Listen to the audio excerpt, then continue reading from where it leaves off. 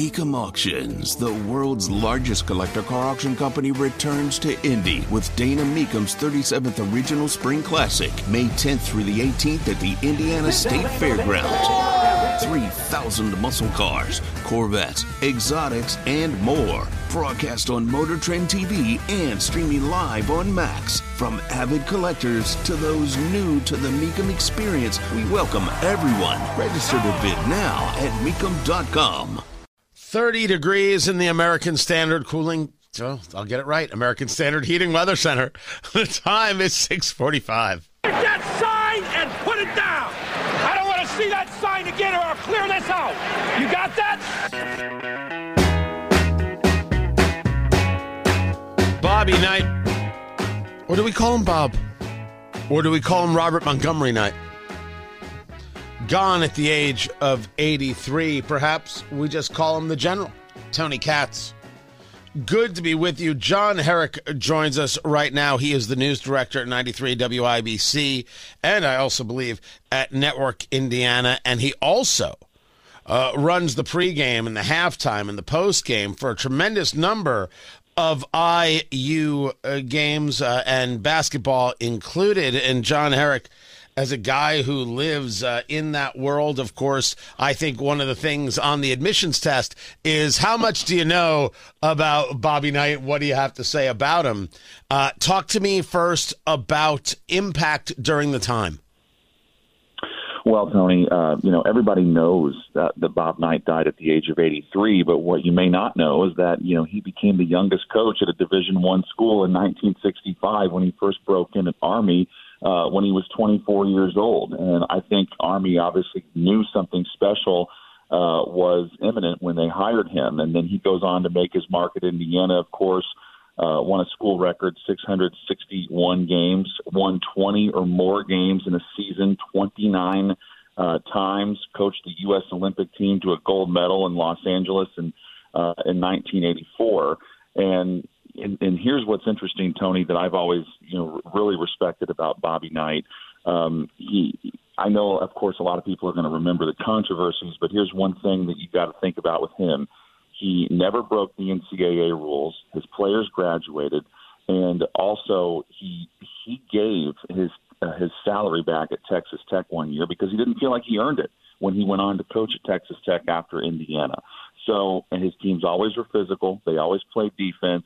He made sure his kids did well in the classroom, and he was very principled and came back and buried the hatchet. I think we all remember the 2020 game in February where he comes back to that Indiana-Purdue game and he has his homecoming to Assembly Hall. Crowd goes crazy. It was a day of healing for so many people. The list of Bob Knight memories, it goes back decades, and it's hard to capture and remember all of them. Right. So I do, I discussed earlier that if you didn't grow up here, if you didn't grow up in it, I have not felt that in my almost heading into 10 years in Indiana, that I really have the ability to engage the feel properly. I am, and I will always be the outsider looking in on that subject. How do people, because you grew up with this, you grew up with the history of this, how do people explain the emotion of what Bob Knight brought to Indiana during those years? First, I would say this, Tony, personality and swagger and toughness. And I think that, when I go on these road trips with the IU football team, I have a chance to talk to the voice of the Hoosiers, Don Fisher, and the athletic director, Scott Dolson. And Scott told me something a couple weeks ago that really sticks with me. He was such a huge personality that when he walked into a room, other celebrities paid attention. They were like, "Oh, yeah, is that Bob Knight?" I mean, it didn't matter how big the celebrity was. He was that big of a celebrity himself because of what he was able to do from a coaching standpoint. And you got to give a lot of credit to the way he was able to command a room. I mean, he'd walk into a room and you'd be drawn to him. So I think his presence, his attention to detail, the way he coached the game, no matter where he coached, whether it was Army, IU, or Texas Tech, is I think the thing that everybody's going to remember here. Talking to John Herrick, news director here at 93 WIBC, the hometown station, and of course, a tremendous part of the voice of IU athletics. Talk about the actual coaching of the game. You know, in addition to all the other work you do some work with Indiana sports and a huge Friday night radio program hosted by Coach Bob Lovell. Talk to me about the impact on his coaching on the game of basketball, what he brought to it that wasn't there before. I would just say he really got his players to buy in. The hardest thing is when you're a player, you come into a game with an individual mindset. But when you have the right coach, they can mold you into helping you understand how the team is supposed to play together. Bob Knight was great at that.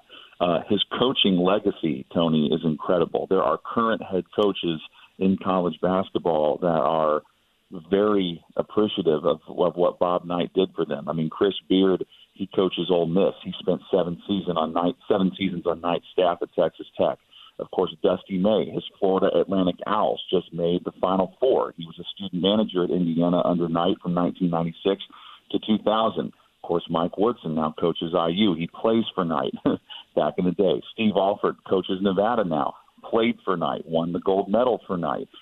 He's been the head coach of 6 colleges, but he, got to start with Knight. Joe Pasternak is the head coach of UC Santa Barbara, former student manager under Knight in the late 90s. And, of course, Mike Davis took over IU after Knight was fired, and Davis learned a lot from Knight, and now he coaches Detroit Mercy. Michael Lewis, he's now with Ball State. He played under Knight from 1996 to 2000. Marty Simmons from Eastern Illinois, he coaches there now. He also has ties to Knight. And Bill Parcells even was on the football staff at Army in 1966 when he was a part-time assistant for the basketball team under Knight. So he's even part of the Knight coaching tree. The Knight coaching tree goes back so many years and affects so many different people that it's really impressive. John Herrick from 93.1 FM, WIBC, news director, and heard throughout football and basketball broadcasts for IU.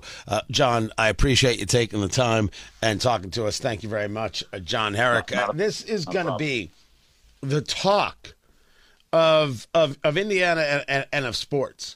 Leave it to Bob Knight to tell the Texas Rangers, yeah, you won the World Series, but quiet down, kids. We got something serious to talk about here because this is what people are talking about. All right, maybe in parts of Texas, but not really. There is a legacy, and there's also, that post. And I didn't really want to get in so much to the post because the after IU, because that's all conjecture and barstool, and there's nothing wrong with it. That wasn't for right now. For sure, not for right now.